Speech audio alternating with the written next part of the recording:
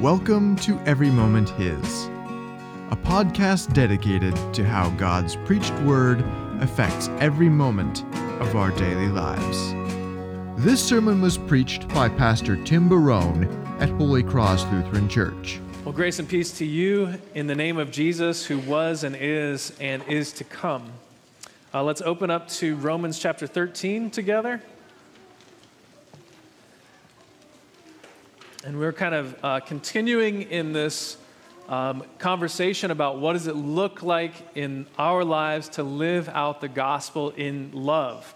So last week we looked at, it looks like submitting appropriately to authorities, only rebelling if God has told you something and their government is telling you not to do that thing.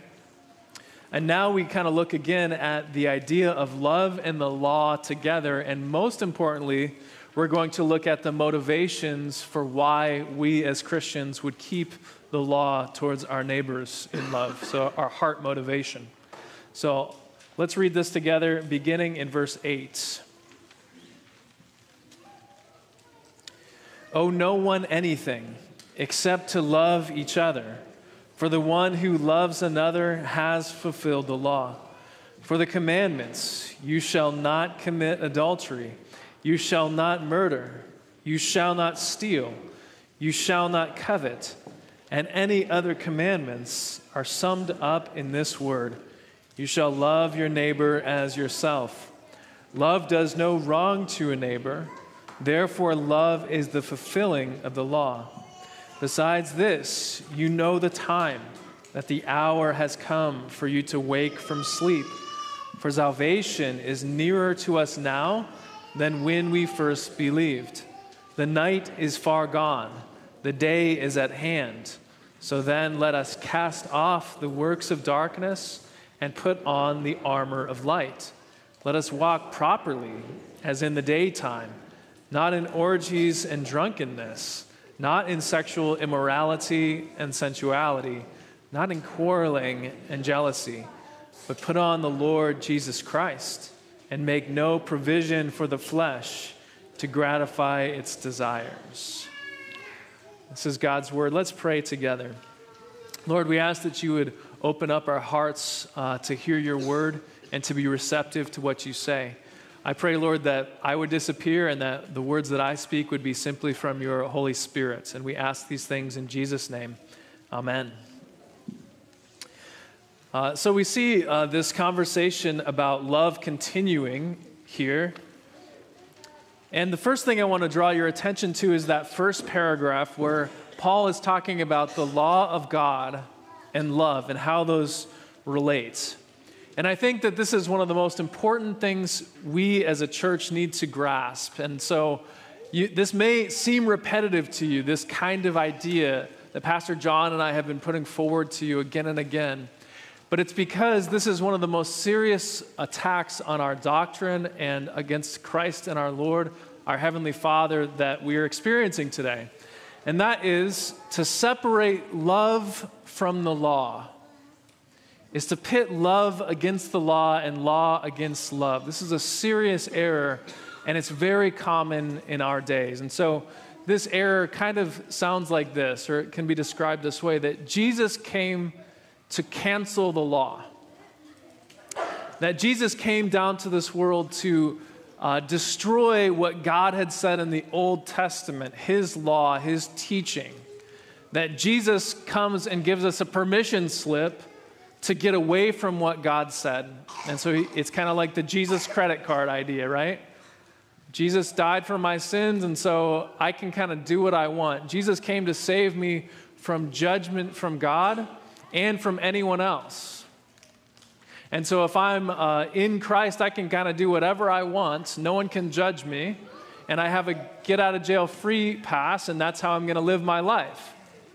And so this idea has really worked its way into the culture and even into our churches, so that we have a hard time with the law. We don't know what to do with it. Because if God came to give us grace and love, how can we give rules to people?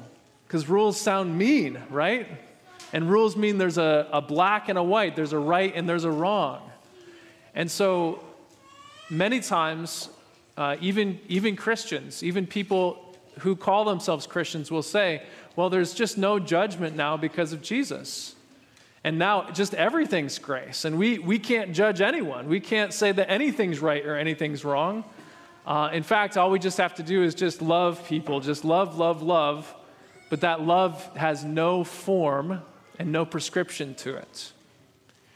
And so really what's the biggest problem behind this is what it does is it pits Jesus against his heavenly Father. Do you see that? It says, Heavenly Father who created all things, created creation, he was kind of mean and judgmental.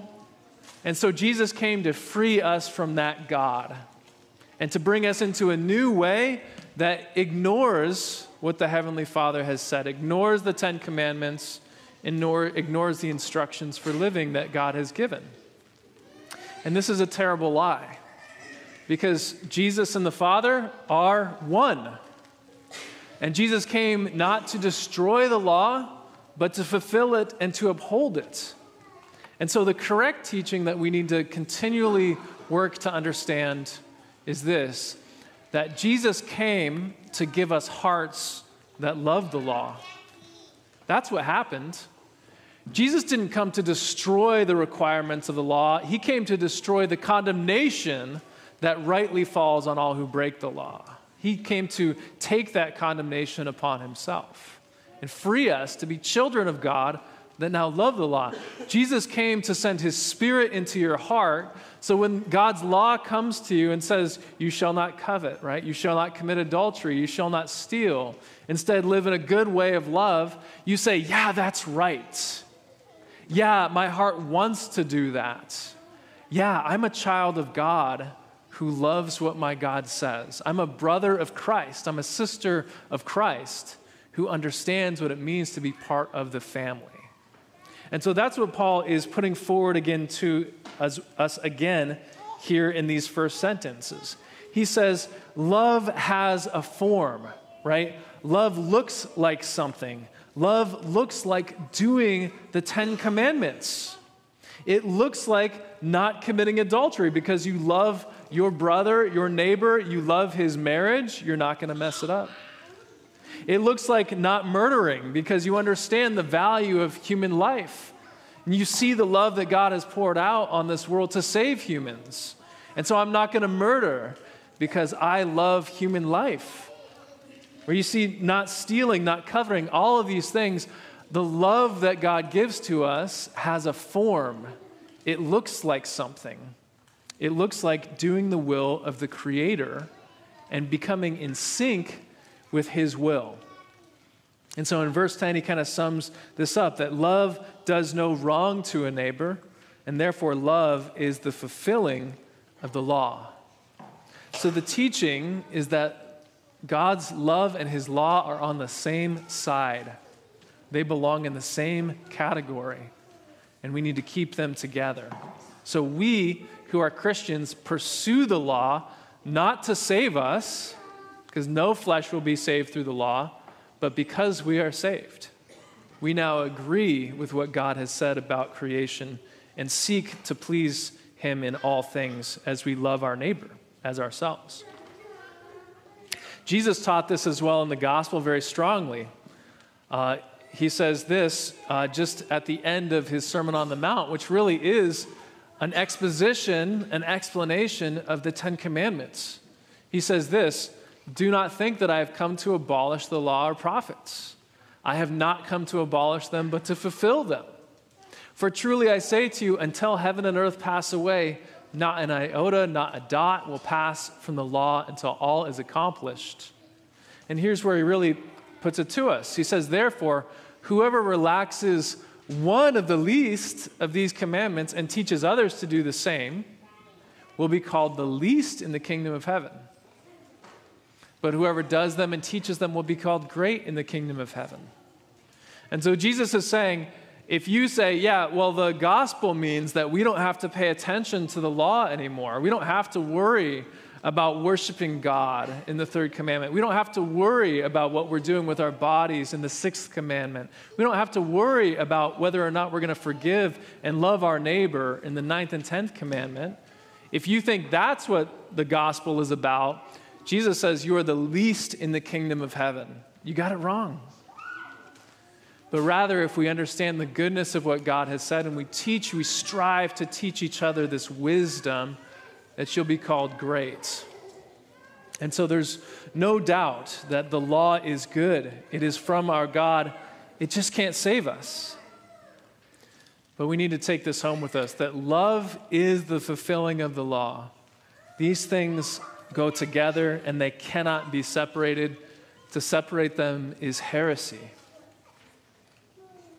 So with that clear, we'll go on to probably the more important section of this text, and that is the heart motivation for our love, for our completing the law and striving to do what is right.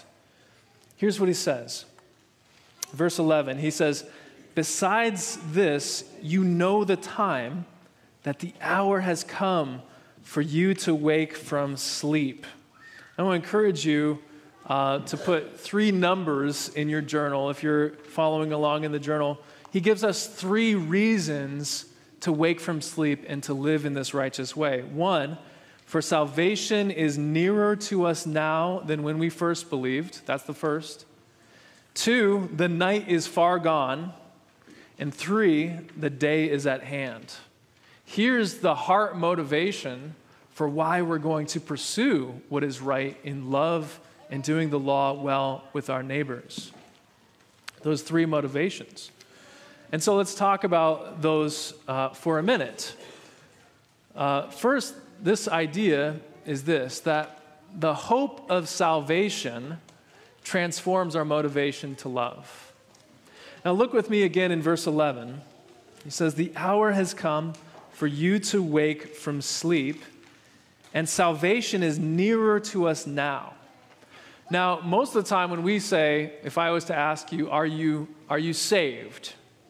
Are you saved?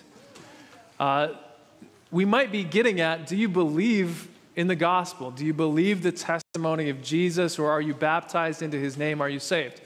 And that's a good and fine way to talk about salvation. But one thing I learned recently is that Paul, in general, when he uses the word for salvation, he's not talking about now and believing, he's talking about later. He's talking about the final day when Jesus returns. And so when he says salvation is nearer to us now than it was before, he's saying Jesus is coming soon, right? Jesus is returning to this world sooner than later. We don't know exactly when, but we know we have one less day than we did yesterday. Amen? And this, for the Christians, is a great encouragement.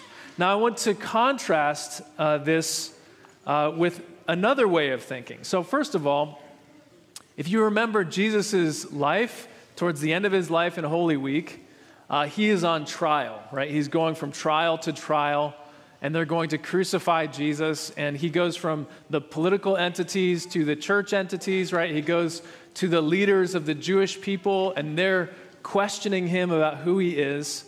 And when he's before the high priest, the priest asks him this question. He says, "Are you the Christ, the Son of the Blessed One?" And Jesus responds, truthfully, "I am. And you will see the Son of Man seated at the right hand of power and coming with the clouds of heaven." Now, at this, they were upset. They tore their robes and they said, "We don't need any more testimony. We've heard his blasphemy. Crucify him," right? So they seek to put him to death because he says, "You will see me coming in the clouds as the Son of Man, as the judge."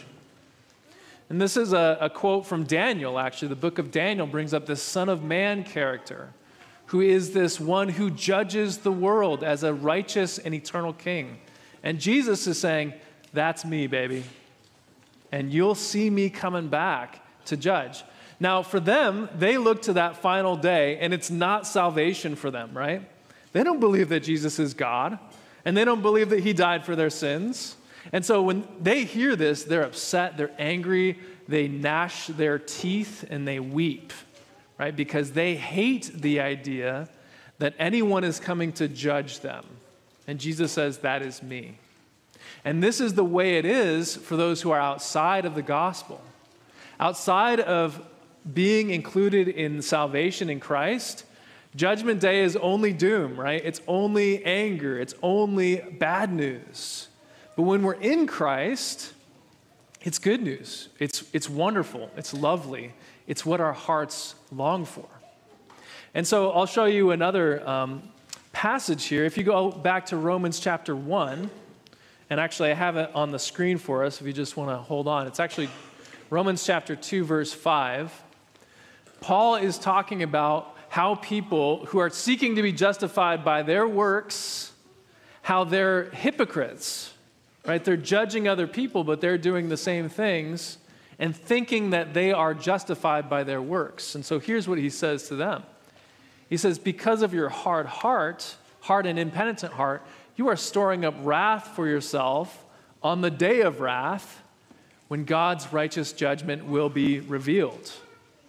And so for those who think they're going to save themselves by their works and they're going to judge other people by their works, he says, you're going to be destroyed by God's wrath, and you're actually saving up wrath for yourself on that day. Not good news. But then contrast that with what happens on the day of the ascension. On the day of ascension, Jesus ascends into heaven, and it says in the book of Acts that the disciples are staring up into the clouds, right? And they're like, where did he go? And two angels appear with them and talk to them. And this is what they say. They say, men of Galilee, why do you stand looking into heaven? This Jesus who was taken up from you into heaven will come in the same way you saw him go into heaven. And so for them, they're like, that's Jesus. That's our Lord. That's our Savior, the one who died and rose again and still calls us friends. And he's going up into heaven. We want him back. And the word of the angels would have been a great comfort. He will come back for you. And so this is this great difference in the way that those who are saved and those who are not saved look at that great day of the Lord coming back. Outside of the gospel, outside of God's mercy, it's terror. It's horrible. It's anguish. But in the gospel, it's the coming of our great Lord and Savior, Jesus Christ, who will complete all the promises he has made to us and bring us from death to everlasting life. That can't be anything but good for us. So this is what's behind the heart. Our heart of why do we love one another? Why do we do good works? Why do we pursue God's law and the wisdom that he has there? It's because Jesus is coming back. And he's coming back sooner today than he was yesterday. That he is imminently coming. And so let's look at the rest of what he says. He says, wake from sleep in verse 11. What that basically means is an allusion to the resurrection of Jesus. Jesus was dead, right? And God raised him up. Lazarus was sleeping, Jesus said, and Jesus raised him up. And it says, you too, it's your turn to be raised up from death to life. Jesus has promised immortal life to your mortal body. He will raise you up for eternity. So the hour now is to wake up and believe that truth and rejoice in it. Look at the rest in verse 12. He uses this analogy of night and day. The night is far gone. The day is at hand. So let us cast off the works of darkness and put on the armor of light. So he's saying, look, in the dawning of the resurrection of Jesus, we saw a new world is coming. We saw a totally new kingdom is on its way. And we saw that with proof in the resurrection of Jesus. The night is going away, friends. Evil is being defeated, and the light is dawning. The coming of the Lord Jesus Christ means the renewal of all things, that all creation will be restored to what God had in mind in the beginning. And he's saying, you can already see that light breaking through. And so as we see that light breaking through, we're going to do what makes sense to be in that light. I was thinking about this just earlier. It's always risky to bring in a last-minute analogy, to a sermon. But have you ever been camping? You're at camping, and there's always like the people who get up early and they're ready to go for camping, right? When in the morning, and they're like gonna cook breakfast, and they already got their tent put away, and other people are just sleeping in. You know which category you're in, But it'd be kind of like this, that when the dawn is coming up, if people are just putting out their sleeping bags, like they're about to go to bed, or they're putting out their tents, or they're stoking up the fire so that they can get through the night with it, it doesn't make sense for what's about to happen. Do you see that? And this is kind of what Paul is getting at. What makes sense in the dawning of the light? What makes sense when we see Jesus risen from the dead and we hear his promise that he will come again? What makes sense in light of that reality? Does it make sense to live in the works of darkness anymore? Does it make sense to make provisions for the flesh, as Paul says? Let's look at the last verse here. Well, he gives us these examples. Verse 13, let us walk properly as in the daytime, not in orgies, drunkenness, not in sexual immorality and sensuality, not in quarreling and jealousy, but put on the Lord Jesus Christ and make no provision for the flesh to gratify its desires. Because Jesus is coming back and because his words are certain, we're making preparations for his arrival. That's what we're doing as Christians. And we look at the works of darkness, these ones that he names here. We say that doesn't make sense in light of Christ's return. Because on the day that Jesus returns in full glory, no one's going to think, oh yeah, sexual immorality is a good idea. Do you see? No one's going to think, oh yeah, I'm going to just try to steal a little bit more in my life now that Jesus is here in his light. Or I'm going to continue to neglect my prayers and my worship because it doesn't make sense to do those things. Everyone will see the reality of this new kingdom and gladly join in. And so the motivation for our hearts is, let's do that now. Let's do that here in our lives and in our families. At the coming of the dawn, we will see the King, and we'll live as if he is here today with us now, because he is. There's a great hymn called "The King Shall Come When Morning Dawns" that helps us kind of capture this idea. It says this in the last couple of verses. He says, "Oh, brighter than the rising morn, when Christ victorious rose and left the lonesome place of death, despite the rage of foes. Oh, brighter than that glorious morn shall dawn upon our race, the day when Christ in splendor comes and we shall see his face." You see, the resurrection of Jesus is a glimmer of the glory that is to come. And God has plans that are much brighter even than the resurrection of his Son when Jesus returns, when everything is conformed to that reality and that kingdom. And so our heart doesn't make provisions for the flesh because that wouldn't make sense, to live as if the darkness is going to last. It's not. Instead, our hearts are set to obey the commands of God and to do what is good for our neighbors as we follow the laws that God has given to us in joy. And so, to end today, I want to offer you just a moment to confess to God. Because we still live in the flesh. And you know what? We still like to make provisions for the flesh. We still like to live as if the light has not come to this world. And so maybe you have been walking in the darkness. Maybe you have been making provisions for the flesh to satisfy its desires. Maybe you've been living in a fantasy world where Jesus didn't rise from the dead and he isn't coming back. And if that's the case, this is a good time to throw off the works of darkness and put on Christ, who is your righteousness, to clothe yourself in him, looking forward to all of his words coming true and rejoicing that you are forgiven by his blood. Let's pray. Lord, we beg you to be merciful to us. Help us, Lord, to walk not as those who dwell in darkness, but those who know the light. Cause us all, Lord, to throw off the works of darkness and to clothe ourselves in Christ, to pursue love and to pursue the law with all zeal as we wait for Jesus to return. We pray these things in his mighty name. Amen.